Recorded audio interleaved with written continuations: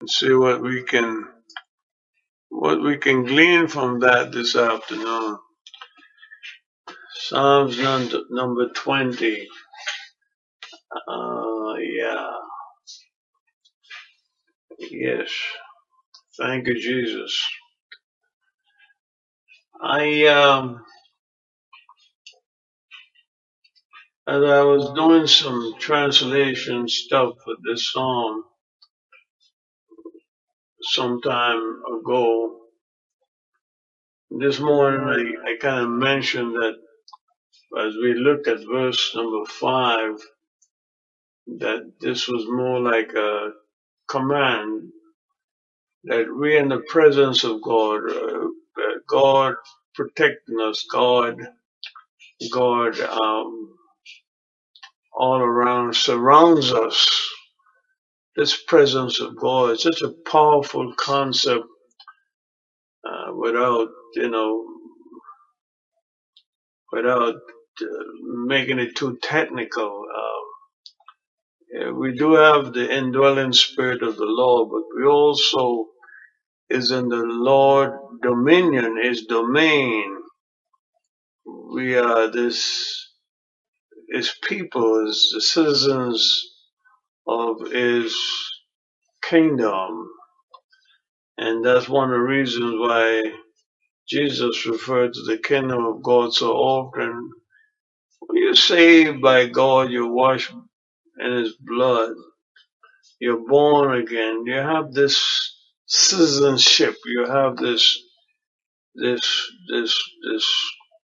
dominance of God's Spirit in your life that set you apart from all the worries, problems, and trials, and tribulations, and pressures, and all the other things that are happening all around us. Like a soldier on the battlefield with bombs and mortars and everything exploding all around, but you are guided and protected by God because you're under his dominance, his dominion. So this morning we talk a little bit about this very strong theological concept that has taken up new meaning and new thoughts, new theological connections today.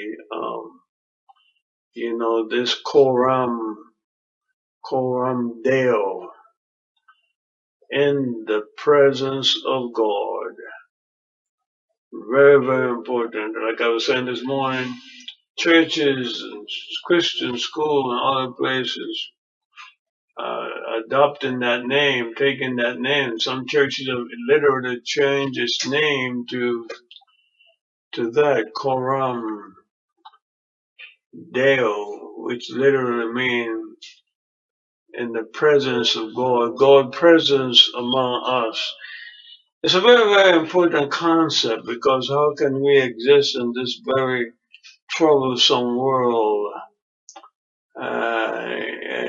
And the whole idea coming from the scripture and other theological avenues and thoughts is that because we are in the presence of God, we're in his dominion.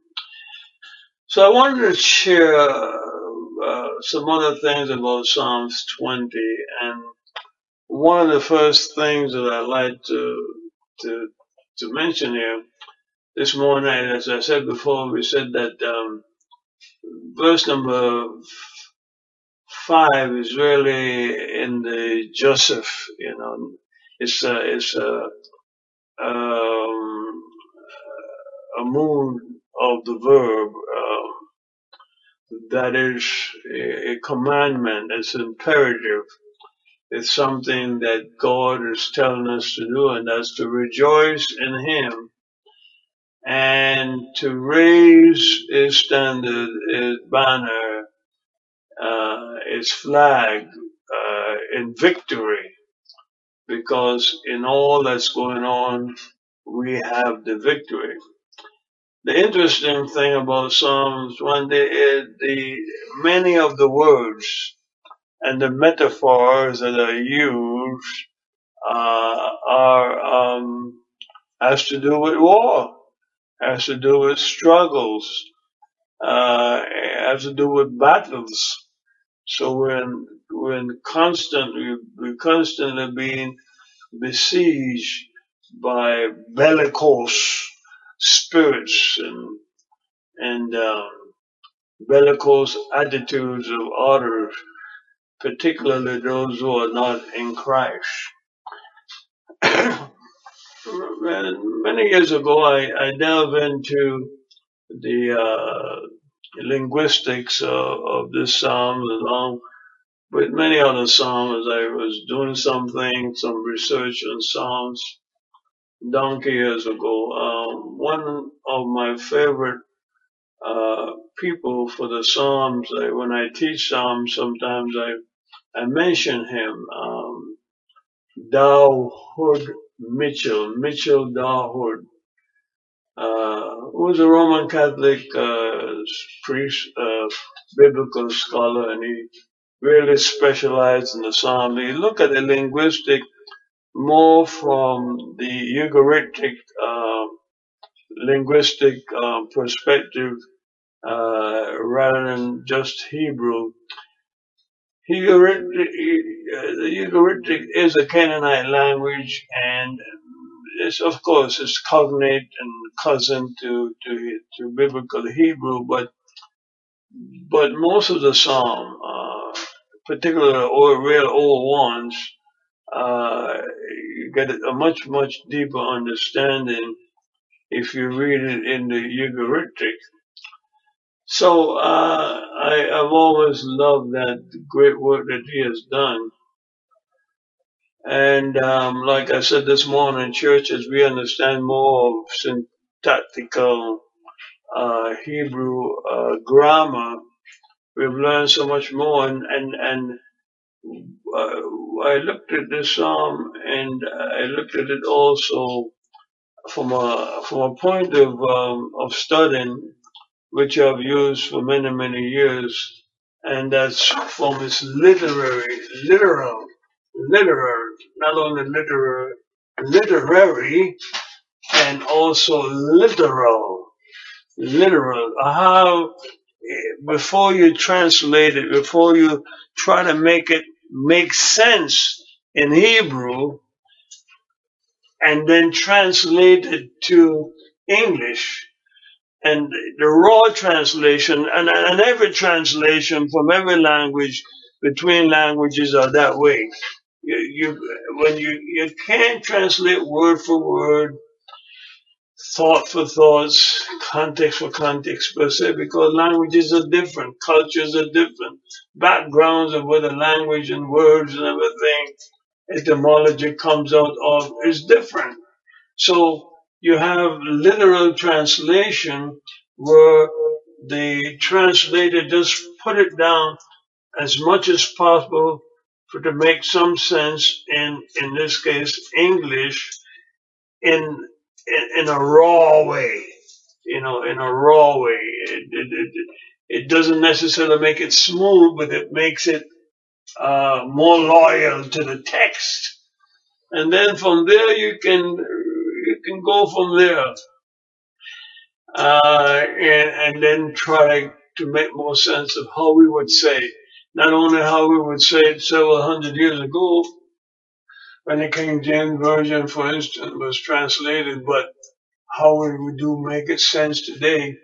And that's why there's so many versions, so many translations today, because everybody's always trying to see what they can do with the raw material. One of the most outstanding literal translations, been around for a long time, is the Young's Literal Translation. Some of you may have it. I know when students have asked me in the past for recommendations, this would be one of the books I would put on the list. I told them, if you want, if you want to get into all that stuff, Young's Literal Translation would be a good thing to have in your library. Since Young Literal Translation, there have been other literal translations that are even more in depth. But a good place to start would be Young Literal Translation.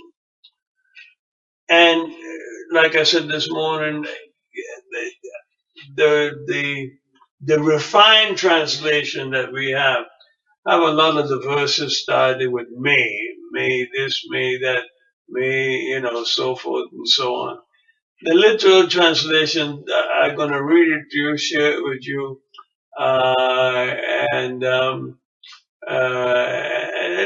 let's do this. Let's look at a regular translation, verse number 1 of Psalms 20. May God answer you in the day of trouble. May the name of Jacob's God protect you. In the literal translation is, in the day of adversity, the name of God of Jacob set you on high.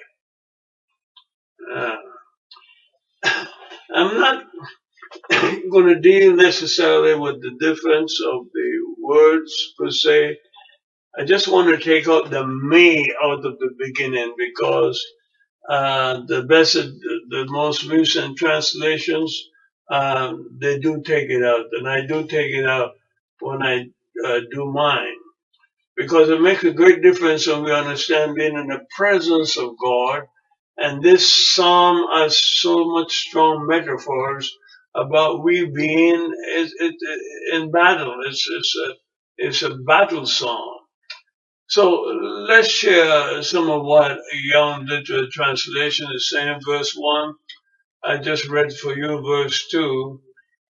He send you help from the sanctuary, and from Zion he support you.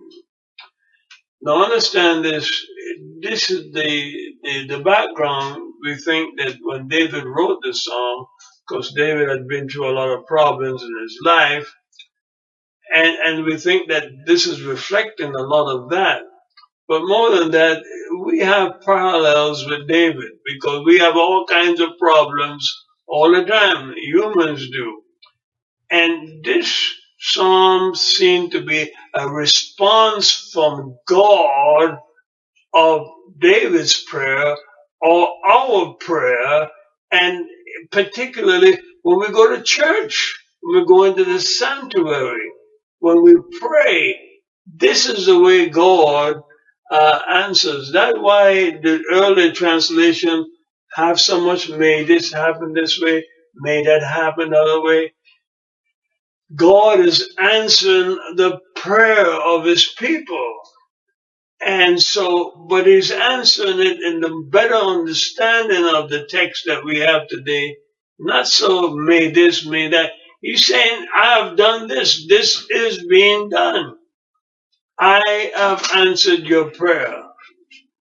I send help to you in response to your prayers in the sanctuary. I support you in your prayers at church, power hour, whenever. And verse number 3, God remember all of you in this present time when you're making sacrifices of prayer and adoration and worship to him. Verse number 4, he gives you blessing according to the New Translation, desire of your heart, and all your wishes is being fulfilled, right? We would say, he remembers your offering, he remembers your worship of him, and verse 4, he give you the desire of your heart, and He makes every plan that you have to be fulfilled. Verse number 5. So shout for joy over your victory, our victory in the name of God, and wave your banners, as I paraphrase here. And God is fulfilling all your requests. He's answering your prayers. Know that God will help His people, His anointed. He answers us from heaven with the victorious power that He has in His right hand. Some may boast about the chariots, the tank, the jet planes, the missiles, the nuclear bombs, others in horses, but we can boast in the name of God. There's no weapon that is formed that can withstand the power of God. As I continue to paraphrase, they will collapse and fall, and we rise and stand firm victoriously. Hallelujah. So I wanted to share that with you today, because when we read Psalms 20, read it with power, a sense of accomplishment that God has already done for us in His name. So the new translations have taken out the "may" out of it because it makes it seem so pleading, but in truth, looking back even from the literal translation, it's really God has already answered and given us the victory in our battles. So I just want to encourage everyone this afternoon, regardless what you've been through, what you've gone through, or whatever might become your way,